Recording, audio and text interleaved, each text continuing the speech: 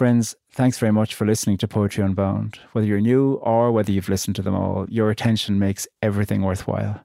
I've got some news. I've written a book, Poetry Unbound, 50 Poems to Open Your World. There's 50 poems, each with a fresh essay written by me. I'd love it if you'd buy it or buy a few, and you can join up to our free interactive newsletter as well. Links to everything at poetryunbound.org. My name is Podrigo Tuma, and all my life really I've been kind of burdened by a profound sense of self-consciousness about my body that has at times been really debilitating. And the older I've gotten, and also the more I read poetry and poetry's attention to form, the more I realize that the body is form and that there are many questions to be asked about the form of the body, the most uninteresting of which are the ones that I have in terms of my own self-consciousness, but the most interesting of which are the ones about the nature of being human, the nature of changing, the nature of getting older and being in a body alongside other people in bodies.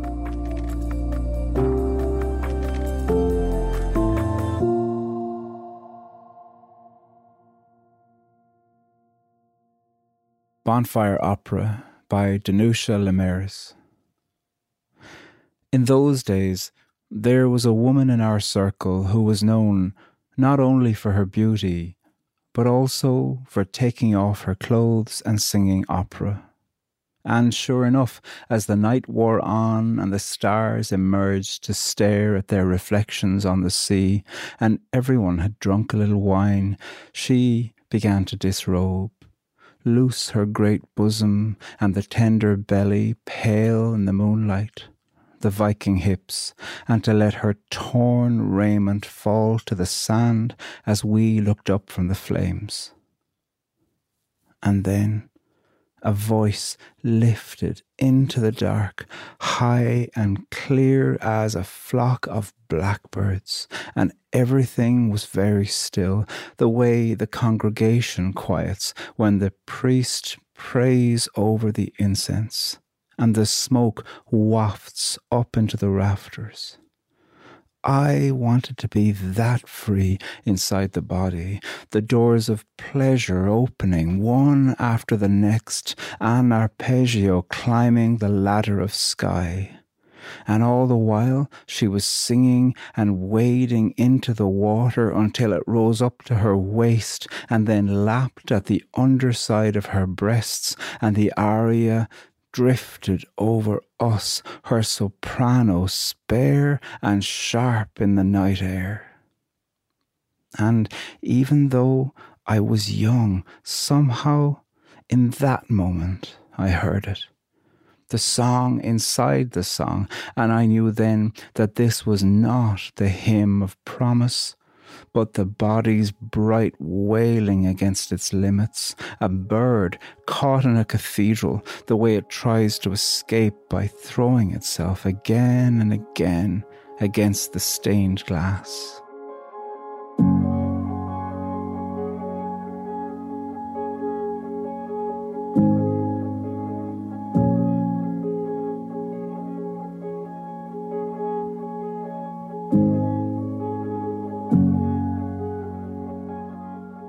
So this poem, Bonfire Opera by Danusha Laméris, almost has 4 parts. It describes a woman who was a regular at certain parties who would, as the night wore on, disrobe and then sing opera. And then it describes it happening. We're in the moment. And then we're in the observational eye of a younger person who's watching and reflecting on how it is that the freedom of this woman who's singing and walking naked into the water, how it is that that's meeting in her. I wanted to be that free inside the body.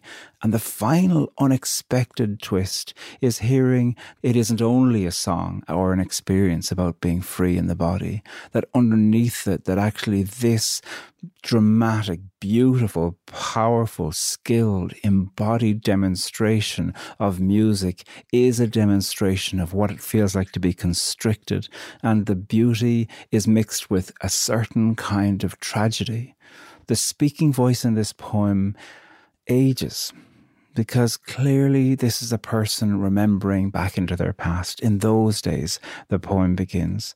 And toward the end of it, and even though I was young, somehow in that moment, this is a person who's reflecting to say, I was younger. I'm not sure why it was that I could hear the pain inside the song inside the song.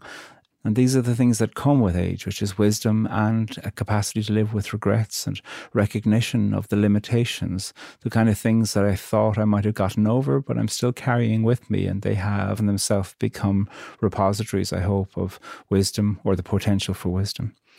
And so what we have here are two moments in the life of the speaker of a poem, reflecting back on herself on a lesson that she heard young and has needed to grow into, which isn't the lesson only of pleasure in the body and arpeggio climbing the ladder of sky. What a beautiful way to describe pleasures in the body. But it is also about recognizing the limitations of the body, recognizing that this song was like a bird in the cathedral going up against the stained glass.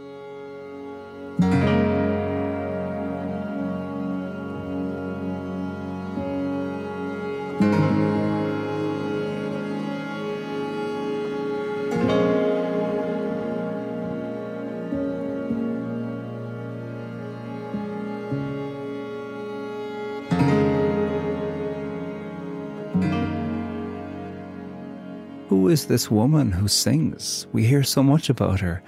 She was known not only for her beauty, so she was beautiful. She was known for her singing voice and her presence at parties and her comfort with nakedness. And her voice then, high and clear as a flock of blackbirds. And the way that she could hold the moment of drama, of performance, of vulnerability, wading into the water.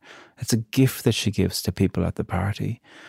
And her song could suggest to the listeners that it wasn't just a song of beauty. That also was something that we know about her, that she held within herself the capacity to do something that was performative and also was demonstrating in that the layers held within the context of a performance. Perhaps something about the limitations of time or the sadness of being alive and the changing seasons that we go through in our life. She's compared in the poem to being like a priest. Everything was still, the way the congregation quiets when the priest prays over the incense. Here we have a priest who is not garbed in vestments, but a priest who is garbed in her own body and using the sacrament of her voice, if you like, to offer something to everybody who's present at this ritual, this party. There's a primal disquiet that is necessary in good ritual that is embodied in this poem. And this poem, I think, is perhaps offering us the fact that religion and art can, if they're doing their work well, both enact something similar in us, which is to find a home in the restlessness and the shifting experience about what it means to be alive at different stages of your life.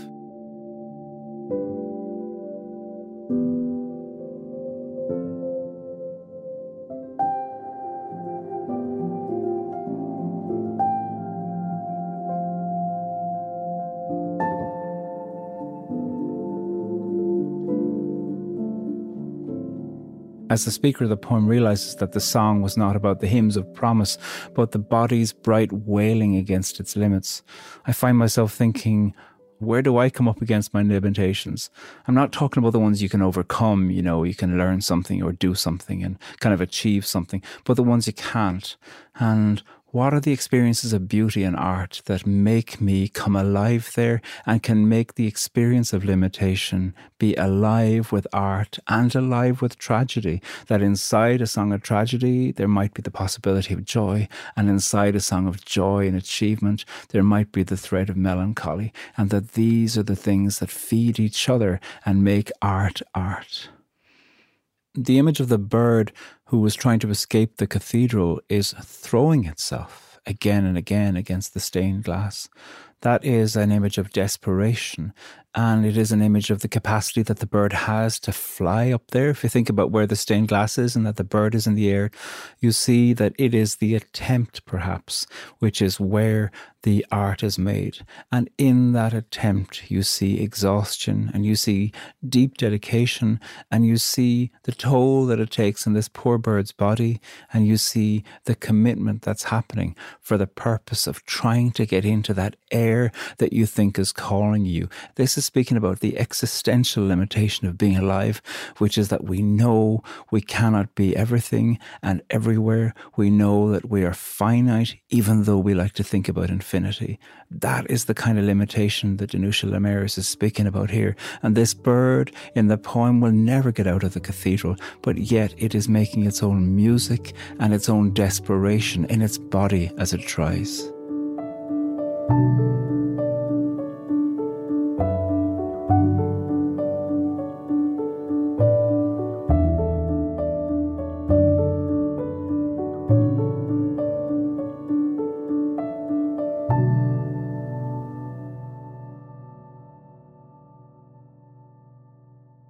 Bonfire Opera by Danusha Laméris.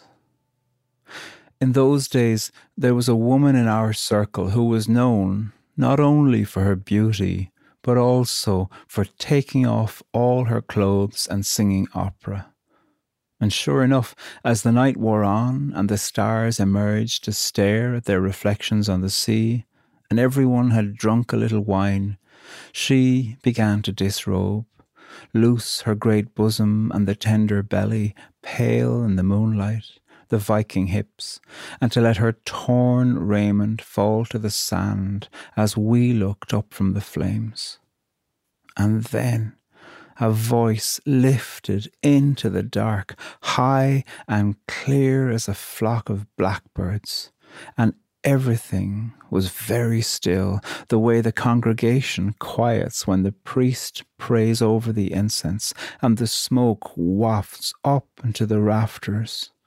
I wanted to be that free inside the body, the doors of pleasure opening one after the next, an arpeggio climbing the ladder of sky. And all the while she was singing and wading into the water until it rose up to her waist and then lapped at the underside of her breasts, and the aria drifted over us, her soprano spare and sharp in the night air.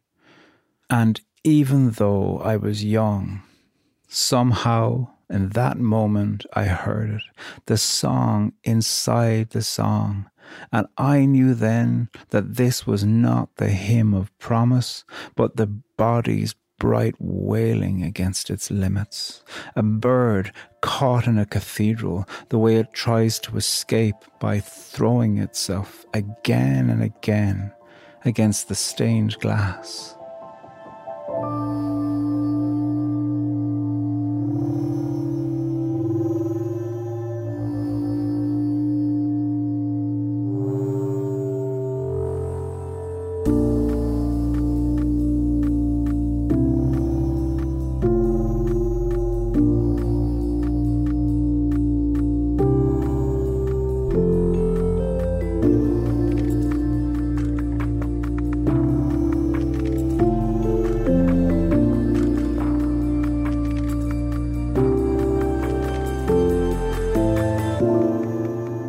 Bonfire Opera comes from Danusha Laméris' book of the same title.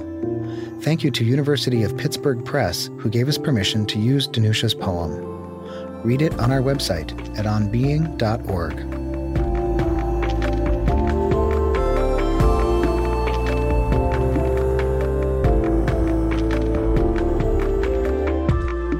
Poetry Unbound is Gautam Srikishan, Eddie Gonzalez, Lillian Vo, Lucas Johnson, Amy Chatelaine, Kayla Edwards, and me, Chris Hegel. Our music is composed and provided by Gautam Srikishan and Blue Dot Sessions. This podcast is produced by On Being Studios, which is located on Dakota land. Open your world to poetry with us by subscribing to our Substack newsletter at poetryunbound.org. You may also enjoy our other podcast, On Being with Krista Tippett, or our newsletter, The Pause. Visit us at onbeing.org to find out more.